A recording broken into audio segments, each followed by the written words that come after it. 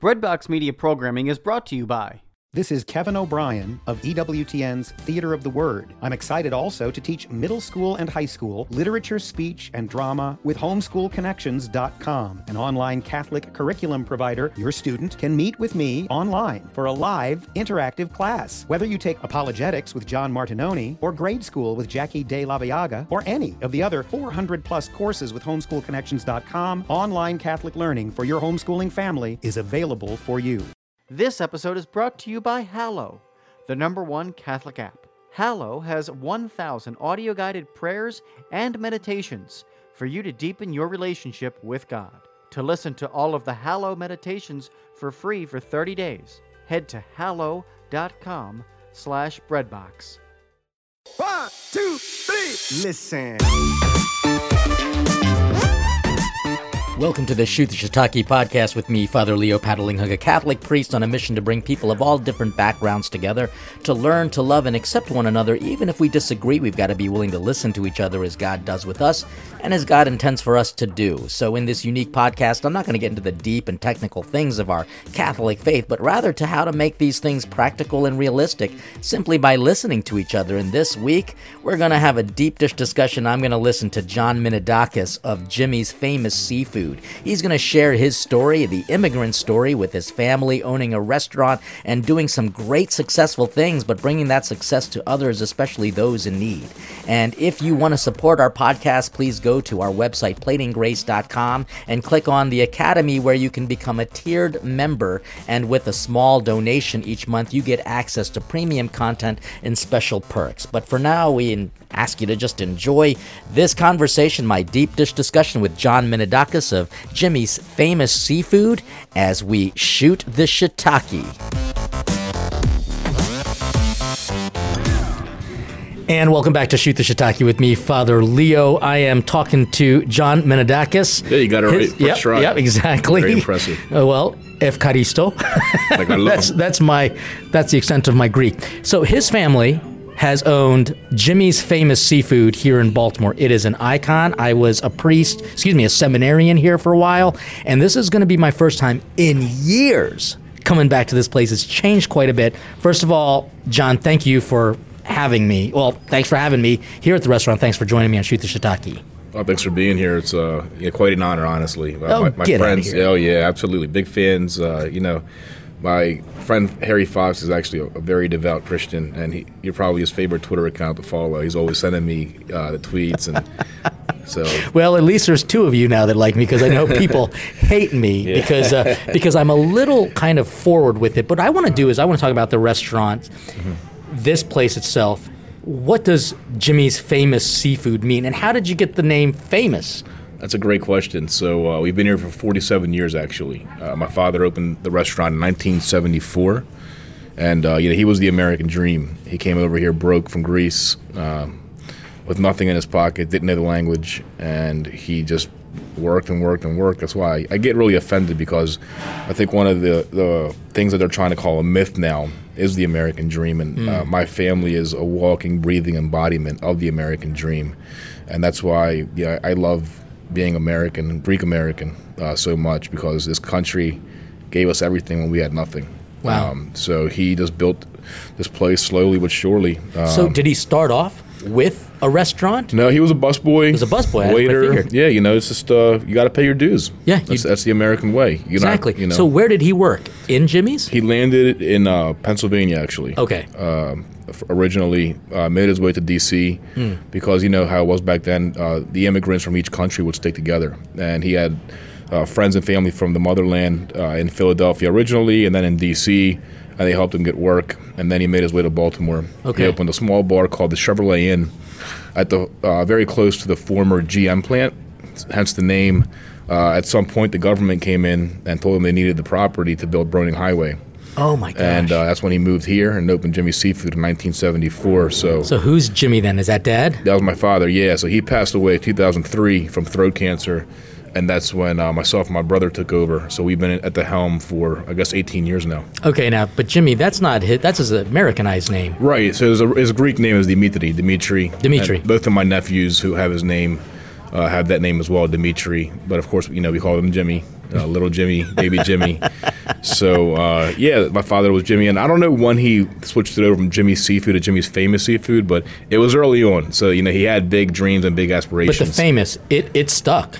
Yeah, well, the Famous kind of is the moniker that we gave it in 2003 when he passed, because I'm not sure how familiar you are with the restaurant industry, but nobody makes it second generation. Of course. Maybe 1 or 2%. I do know that. So that was, we had to kind of leave Jimmy's behind and make it the Famous. And that was kind of our first foray into the modern vision of what it is. Okay, because I knew you guys from 1990.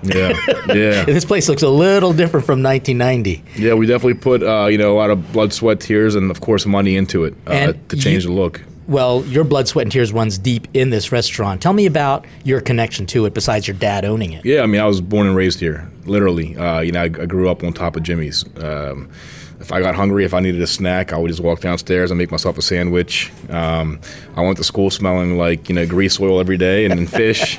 I could tell you a million jokes. Monday Night Football back in the day would be running from the cable box in the apartment at the time, and my brothers and myself, we'd be watching Monday Night Raw and WCW Nitro and switching the channel, and everybody downstairs will be up in arms watching the game. So some interesting stories, obviously. I will say that the one thing that growing up on top of a bar did for us is totally normalized alcohol to the point where we never thought it was cool. Of course. So when the kids in high school were binge drinking, we were like, what are you doing? If you wanted a beer, you could just go to the party room and get one, right? And they're drinking this cheap vodka. And my father would always be very upfront with us. He goes, hey, if you want to drink, that's fine. Just make sure you're not drinking and driving. I'll get a driver for you. And, when something is not made cool to you and it seems normal to you, it takes away the urge to want to be a rebel. Well, that's Greek. Yeah, it's part of the culture, absolutely. I think Europe in general, but Mediterranean culture. You're sure, not but afraid of bringing alcohol. it here and having it available to us has never made it cool to us. I do want to talk about the immigrant status, though, that your dad experienced and that American dream, because it's something that a lot of people don't understand, that the most successful restaurants are not just the ones that have the concept, but they're the ones that have the culture, and you're sticking with it. You're not trying to change it. So I want to hear about what kind of challenges he experienced, and even you as a kid growing up. It's in my opinion, the hardest business in the world, especially now with COVID and the restrictions that we're dealing with. But it is more than good food. It is more than good service. It is an obsession, and I think when you're an immigrant and you have that immigrant mindset and you're able to pass that along to your children and your grandchildren, you kind of have an advantage because 18-hour days and 20-hour days are normalized to you. Sure. And it's part of your blood. And I always advise my friends that aren't in the industry, that want to get into it, if you're not born into it, don't even think about it, because it's not for everybody. And it's not glorious. Of course, everybody sees the glorious aspects, but it's Food a brutal... Network has done a great job and a pathetic job of understanding food. Yeah, it's a brutal job. There's so much that can go wrong, and so much has to go right for that plate to hit your table at the way you want it to look. And as you mentioned, I think that's why immigrants do such a great job with restaurants. Yeah. Because it is part of the culture, and the recipes are authentic, and you can't replicate heart and desire, and that's what goes into each plate. When you go to a Mexican or a Greek or Italian place, is they take a lot of pride in that plate because that was their mother's recipe, that was their grandmother's That's recipe, right. and they want to make sure they get it right. But your dad, I know that you have amazing seafood, probably some of the most amazing seafood in Europe.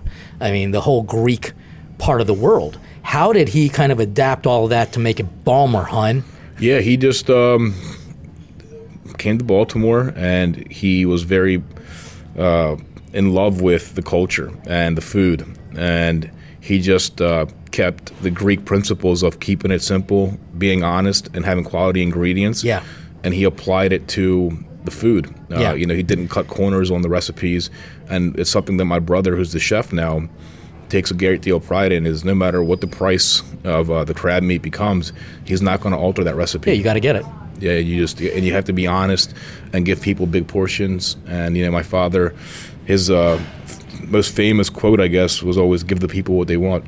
Yeah, and that goes a long way in our business. Oh, I got to tell you, I remember coming here as a seminarian and just having a doggy bag, literally a seminarian taking home a doggy bag. It was ridiculous. But the crab cakes were huge. Now, let's admit, there are a lot of great seafood restaurants in Baltimore. this stands out. I'd love to hear, besides your brother being the chef, what are the things that you think makes your food kind of top notch? Yeah, and as you mentioned, there are hundreds of places in Baltimore, and I'm not naive. I don't think that we are the undisputed best crab cake, right, in Baltimore.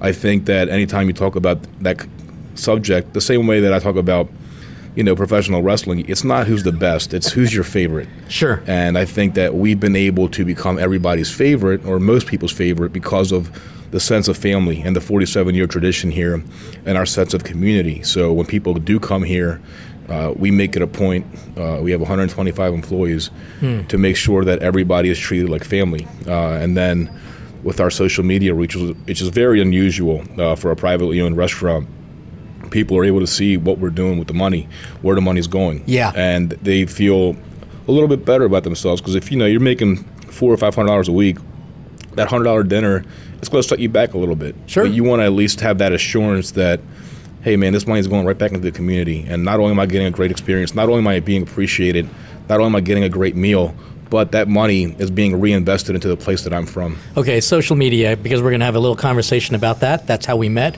I can say John and I met online. How creepy is that? But we did. We discussed each other on Twitter just because I had always known who you were, but it's not like I follow a restaurant unless I have a reason to. Yeah, who should? Yeah. Yeah, but I started following you guys simply because I realized you were doing something very unique. Now, anyone could be listening to this show at any time, so it doesn't matter.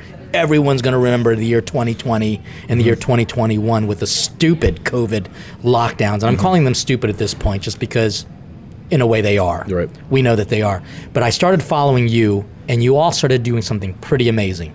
Tell everybody what Jimmy's Famous Seafood has done. Yeah, so we started the Famous Fund, which is what it's called now, because when we did start it, it was out of desperation and it was out of a sense of urgency, and we had no name, no logo, but we just wanted to mimic what Dave Portnoy did with Barstool Sports and apply it to our local eateries, because... Who's also awesome. Yeah, while he did save 3 or 4, at the time, I believe, Baltimore institutions, places like Coladas.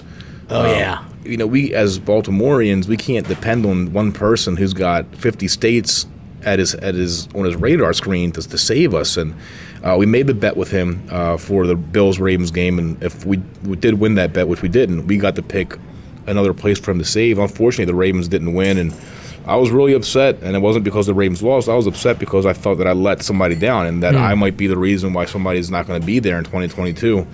So I just sat down in front of my phone and I recorded that 2-minute video, which went pretty viral pretty quickly. Viral. And here we are, not even 4 weeks later, with over $400,000, and we've saved 15 restaurants so far. We've approved 15 more, so we're sitting at 30 right now, which is pretty spectacular in my opinion. So spectacular, it's pretty freaking awesome. Yeah. I interviewed Chef Gruel. People can hear that episode as well. He's doing something very similar on the West Coast. We need guys on the East Coast doing the same thing, but locally. I want people to know how much work this is, because you've got a full-time job already as it is in the restaurant. Well, yeah, I mean, look, I'm definitely dealing with the same things they're dealing with, right? But, we've been a little bit more fortunate in the sense that we do have the online shipping capabilities where we can ship to all 50 states and the e-commerce. And I consider that luck. Some people don't, but it really is luck. Nobody knew that this was coming. So, yes, we were set up to better battle a pandemic than 2 60-year-old married restaurateurs who don't know how to use the internet, for example. Exactly. And I remember being on these Zoom meetings with these people, and they had tears in their eyes, and they didn't know how they were going to pay, their property tax or their BG&E bill, and I just couldn't let that happen. And that's when I just came up with this concept, and here we are, like I said, not even a month later, and we've been able to, honestly, I hate to use this word, but create some small miracles, and why not use that word? It shows you what Baltimore's about, and Baltimore comes together, and Chef on the West Coast, he's doing phenomenal things for people affected by it. But Baltimore's a really small city, and for us to raise this much money, it's pretty amazing. And we're not even close to being finished yet. And just because we've been able to save some doesn't mean that our work's finished by any means. Because 25%, 1 hour rules, and all these ridiculous restrictions on these places. If you have a 20-seat restaurant, you're losing money by opening. And these people, they put out spectacular dishes, and they don't know how to use Twitter. They don't know how to use Instagram. So we need to be there for them. And that's who this fund was created for. Interesting. There's a real level of competition among restaurants as it is anyways, but people don't realize that there's also incredible fraternity and incredible community because we want each other to succeed. If a restaurant is surviving, that's good for other restaurants. Absolutely. That people don't what do they realize. say? Rising tide raises all ships. Yeah. Yeah. So, Baltimore has a very spectacular and well-documented history of great restaurants. I put it up against any region anywhere in America. Okay. Please talk about that because I talk about that all the time, and I'm thinking that right now our food culture is suffering. Absolutely. But we've had great, amazing restaurants. Tell me a little bit about your experience of the bigger food scene. Sure. Like I've been fortunate enough to travel the country, and when I go to an Italian restaurant, I compare it to the Baltimore Little Italy restaurants, and I would put my Baltimore Little Italy restaurants against any one of them. Obviously, I think we have seafood done better than anybody else. People do it differently. For example, in New Orleans and the West Coast. Sure. But my personal opinion, and including Boston as well, I think Baltimore does it better. Steakhouses here, privately owned steakhouses. Yeah, that's phenomenal. a big deal for us. Yeah, we have everything here, and we have the charm that goes along with it. Okay, tell me about this charm because I was teasing with my chef and I was talking about the Balmer accent, hon. We talk like this all the time. Dan up here in Dundalk. Tell me, what do you think the charm is in Baltimore? It's hard to put it into words, but if you watch any Baltimore restaurant ever being featured on a Food Network show, which yours was, and we're going to talk about that. And if you go and watch like the Chaps Pit Beef episode, for example, or the Blue Moon Cafe episode of Triple D, you see Baltimore there, and you see it's just a purity, it's a genuine love for people and food that transcends the industry and really comes through the television and breaks that fourth wall, in my opinion, more so than any other state or any other city. Yeah, I kind of have to agree because there is a grit to Baltimore, but also there's a refinement. I mean, my God, we're the first Catholic church established in the whole United States, but that's a different story. Let's talk about diners, drive-ins, and dives. Your experience with the Guy Fieri and just the popularity. How do you handle all that? Well, it's hard to articulate how massive it is when he comes into your place. I equate it to winning a Super Bowl because once you have that, nobody can ever take it away from you. And now you've arrived, and people recognize you, and they go out of their way to seek you. And I think early on with COVID, people saw who Guy Fieri really was. He's amazing. He's not a meme. He's not a guy that dyes his hair. He is an American hero. He is. And in my opinion, he was the first one to step up and do the right thing. He did it before the blueprint was set and before the cameras were set up. He did it because he knew it was the right thing to do. He's been all around the country, and he knew how important these restaurants were to their communities. He didn't want to see them replaced with a Carrabba's, with a Ruby Tuesdays. He wanted that place that's been there for 70 years to be there for 30 more and 40 more. And there's nothing like being on that show. Nothing. And people make fun of him because they think he's just got this orchidaceous personality, but he really is a genuine good guy. He is. I love the fact that he's got his son Hunter on these shows with him. But what did he do for you guys in this 5 to 6 minute episode segment? Well, we were warned by people that had been on the show before us, guys like Bob from Chaps. Be ready for it, and you're never ready for it because it airs on a Friday night, and for that entire 48-hour weekend, you are nonstop welcoming people from every state into your doors. You do a walk through your parking lot after a Triple D episode airs or re-airs, and you'll probably see 20 states' license plates in your parking lot, especially now with social media and the internet. The web traffic, it crashed our website, I think, the first 3 times that it aired. And just the reruns, too. And, we've been fortunate enough to be featured on it a few times now, and it just, nothing equates to it. Not any of our viral tweets, not being on any major news network. It's nothing equates to being on that show because he has a following of food lovers. And at the end of the day, that's what we're here for. We're serving food, and when people think of Baltimore, they think of crab cakes. And when people watch Triple D and they see Baltimore crab cakes, all of a sudden now they think Jimmy's. It's kind of it's kind of iconic. It's very humbling. It's amazing. And that's a good word for it, humbling. You've got one of the most successful restaurants in the state of Maryland, and then, of course, even more prominent in Baltimore City, in, again, a unique part of Baltimore. If you know Baltimore, you're going to know Dundalk is a unique part. But you're serving high-end food, high-quality food. I'm going to ask you the question that's going to sound almost spiritual. It's almost like a confession here. How do you stay humble? Oh gosh, that's easy. That's just that's my upbringing, my father, and my schooling, which I talked to you about via text. I went to Loyola Middle School.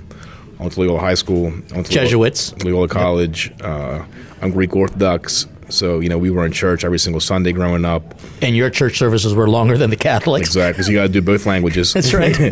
And you do an awful lot of standing. Absolutely. And my father's and my mother's immigrant backgrounds and their faith in God and him leading them here played a big role in that. And I think that if you are a good Christian, staying humble is pretty easy, because I've been down. I've had nothing.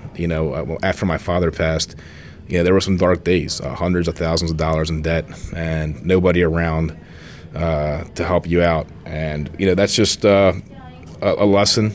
And it's a test from God. I believe that anytime my friends are going through any struggles, I always tell them, God saves his biggest battles for his greatest soldiers. And he's always setting you up for something bigger. And, the other thing that unfortunately we see on Twitter, and I referenced to you before we came here, people try to discredit the American dream, which irritates me. People, anytime we seem to mention God via social media, you get some people saying, "Oh, that's cute. You believe in a higher power. Oh, you can't even invisible see." Man upstairs. And I'm like, actually, I do, and I've made it 37 years believing him. And if you don't believe in something, whether it's God or whoever you believe in, you're always going to be a little bit off spiritually, I feel like, and you won't be humble, and you won't have confidence when you're down that things will get better. And I think any Christian that's listening to this will agree with that. Even during our darkest times, and when I see kids, when Mo died recently, I questioned God, and I had 2 friends die in 2020, not through COVID, but through cancer. Sure. I questioned, but I didn't lose faith, because I know that long term it'll play out, and we'll see why he did it. Wow. Well, you sound like a preacher kid. Yeah, man. Loyola just really set me up, and the Jesuit values of being a man for others. Yep. Anytime that people ask me about the Famous Fund, my 2 reasons for doing it. Number 1 was obviously the example set forth by Dave Portnoy, and number 2, Loyola. And they taught me to be a man for others, and that's what we did. That's what St. Ignatius did. Yeah. He gave up everything he had to help others, and I think it's the right thing to do. Now, I want to delve just very briefly, and I don't want to get too much into the weeds with it. It's just, what do you think is going on with the whole lockdown? And we know how it's affected people, but does it make sense to you as a restaurateur? What's your sense from other restaurateurs? What I've seen with COVID is the same thing that I see with pretty much all walks of life is you don't really care until it affects you. And nobody discredits COVID. And of course. Everybody probably knows somebody that's had COVID and probably had a pretty significant battle with COVID. But people that are against restaurants being open are people that probably haven't had their salary affected, haven't had their livelihood threatened. And then when it hits you and you're the person that has to tell 150 employees that you can't open 3 weeks before Christmas, all of a sudden your tone will probably change, right? So I'm living it. I don't want to use the analogy of war, but it really was like a war here because you're fighting for your survival. You're fighting not only for your livelihood, but the livelihood of 150 people who have families, who have kids that need Christmas gifts, who have BG&E bills that need to be paid, and so on and so on. And it was just heartbreaking. So, I don't know why we're doing it here in Baltimore a lot more so than, say, Texas or Florida. But it is what it is. I hate to say that, but all we can do is adjust. We were locked down, Absolutely. Literally, without any kind of recourse. And then there was a whole silly notion of this whole 1 hour of dining. Yes. I'd love to just hear your opinion as a professional who does take care of their restaurant, keeps things clean, keeps things safe. I think restaurateurs are a little bit more in a position to dictate the policy rather than the other way around. Yeah, absolutely. I think that's just a power flex. That's all that it is. Because some restaurants for example, a McDonald's have no problem serving somebody within an hour, but a place like this where you have to wait 30 minutes for your your crabs to steam. Sure. And then if you order a glass of wine, if you order dessert, there's your hour right there, and you haven't even been able to enjoy your appetizers or your dinner, and you're being thrown out the door. And the only thing that's doing, and I see the comments and I hear from my customers, I would love to go to Jimmy's, but I can't do the hour, so I'm going to go to the county instead. So we're continuing to send our tax-paying money to the counties, and the repercussions are going to be very, very, very long-standing. I'm talking decades, because all of a sudden, these past 2-3 months, the first lockdown, it was a quote-unquote even playing field. So the whole state was locked down, so they had to get carry out from somewhere. Most recently with Christmas and with the Ravens playoff fund, for example, they didn't have to come here because they could get the same food or similar food in the county and not have to get it in the carry out. And what did they do at that point? Now they discovered a place in the county where they don't have to pay $20 for parking as they do in the city. Now they established a relationship, a personal relationship with the bartender, with the server. So if they do come back to the city, and many of them won't, they will come back less frequently. Instead of going to Little Italy twice a month, now you might go once a month. And not only that, but the employees as well. Now these people are going to go to the county for their work. And I saw that the city was complaining that they don't have revenue from parking recently. Well, I wonder why. Yeah, exactly. You know? Everything is empty. I mean, like, in a way, you and I are very similar. We do large events. I do travel on top of all that, and everything was decimated for me. But this is kind of the reason why I was so keen on coming out and visiting with you so quickly. I got to tell you, you have been an answer to a prayer, because I know people hate me on Twitter. I know they do. And frankly, I don't give a faith, to be honest with you, just because I have a right to say what I have to say. And I'm an immigrant and person of color. So go ahead, white person, tell me what I can and can't say. That drives me crazy. But you did something that really struck my heart, and it literally kind of made me tear up. You just offered me food. Yeah, well, yes, that's the Greek way. But I mean, like, my father would always tell me never go anywhere empty-handed. So every time I go somewhere and I visit a friend or to any sort of gathering, you always show up with food in your hands. And that's how I was raised. He would, when I was in trouble in high school and he had to show up for the principal, he showed up with a tray of crab cakes. It probably got me into a little less trouble.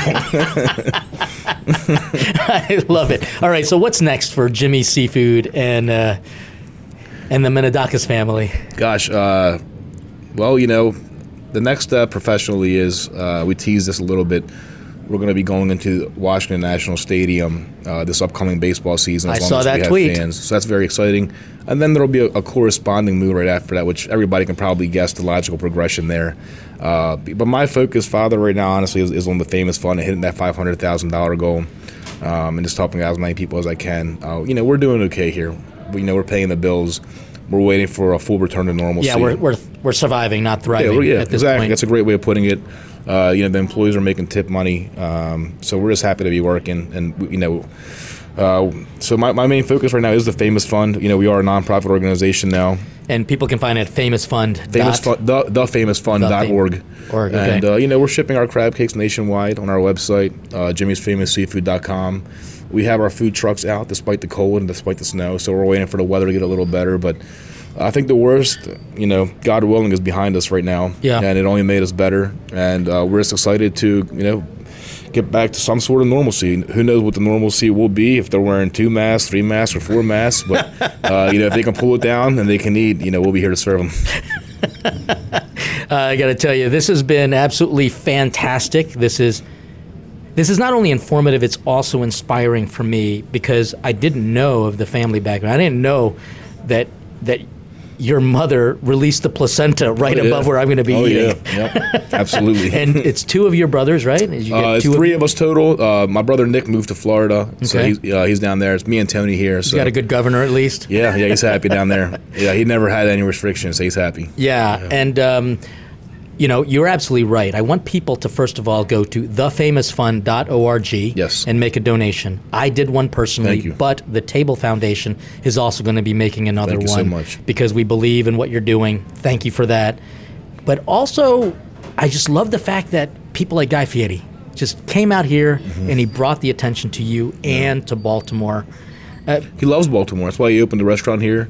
He loves that grit that you talked about. He always speaks about Baltimore. He's kind of got the Baltimore accent in a way. And we filmed another episode that should air soon. And his knowledge of the blue crab compared to other crabs that are prevalent nationwide, like he knows his stuff. He knows the Old Bay jokes. Like he really cares about this place, and he wants to see it thrive. And I think when we do return to normal, you'll see him.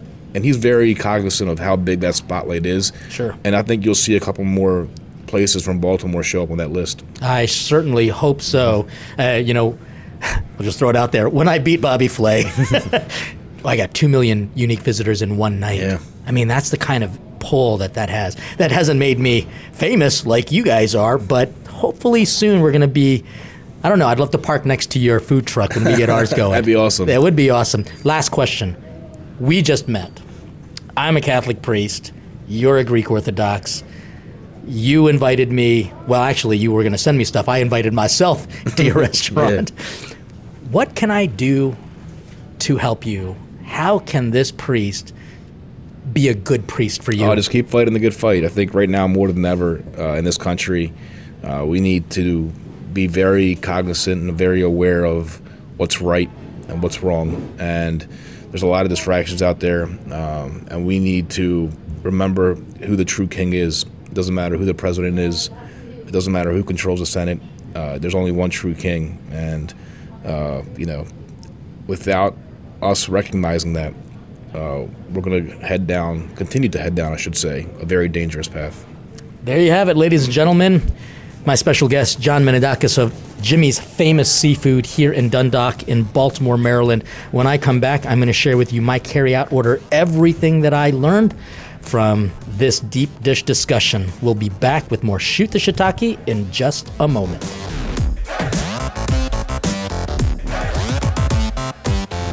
And welcome back to Shoot the Shiitake with me, Father Leo, and I want to thank my special guest, John Menidakis, and his family for not only hosting me at Jimmy's Famous Seafood in basically Dundalk, Baltimore, which is just about 15-20 minutes away from where I live, but just sharing his story. I mean, first of all, the food that they served me was over-the-top excellent.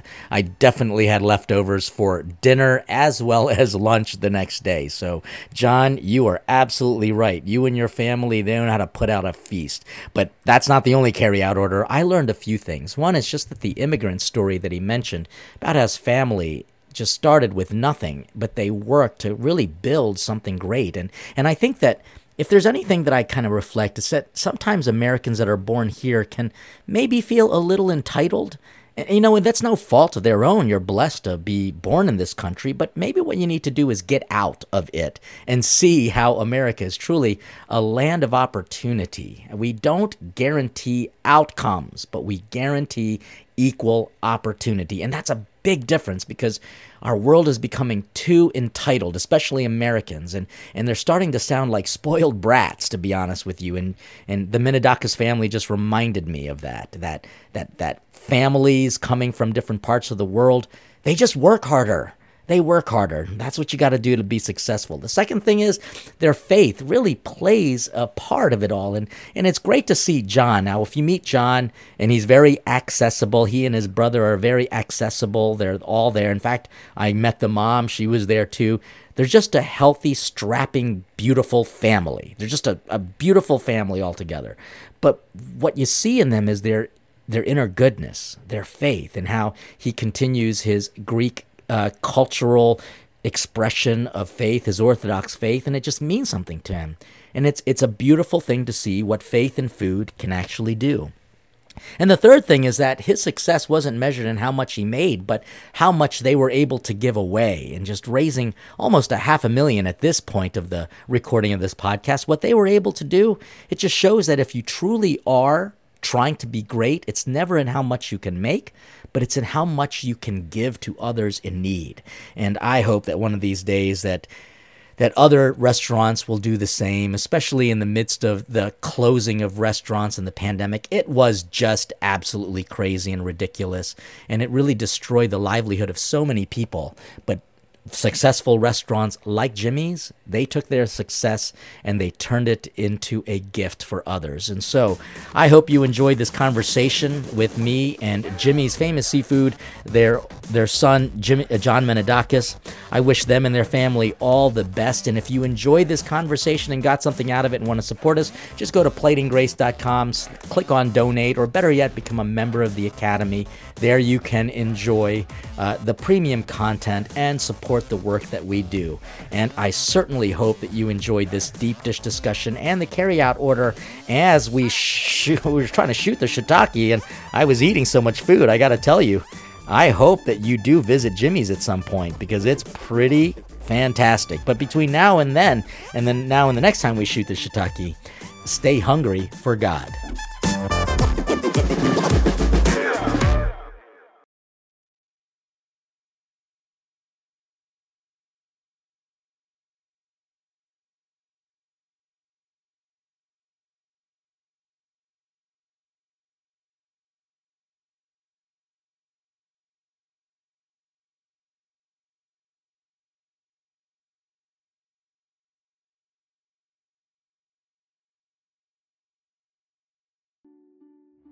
Are you looking to serve God and society?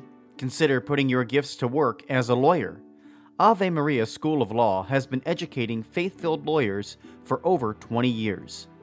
Ave Maria School of Law is committed to training lawyers to use law appropriately around the moral issues of our time. Visit avemarialaw.edu to learn more about integrating your faith with a law degree.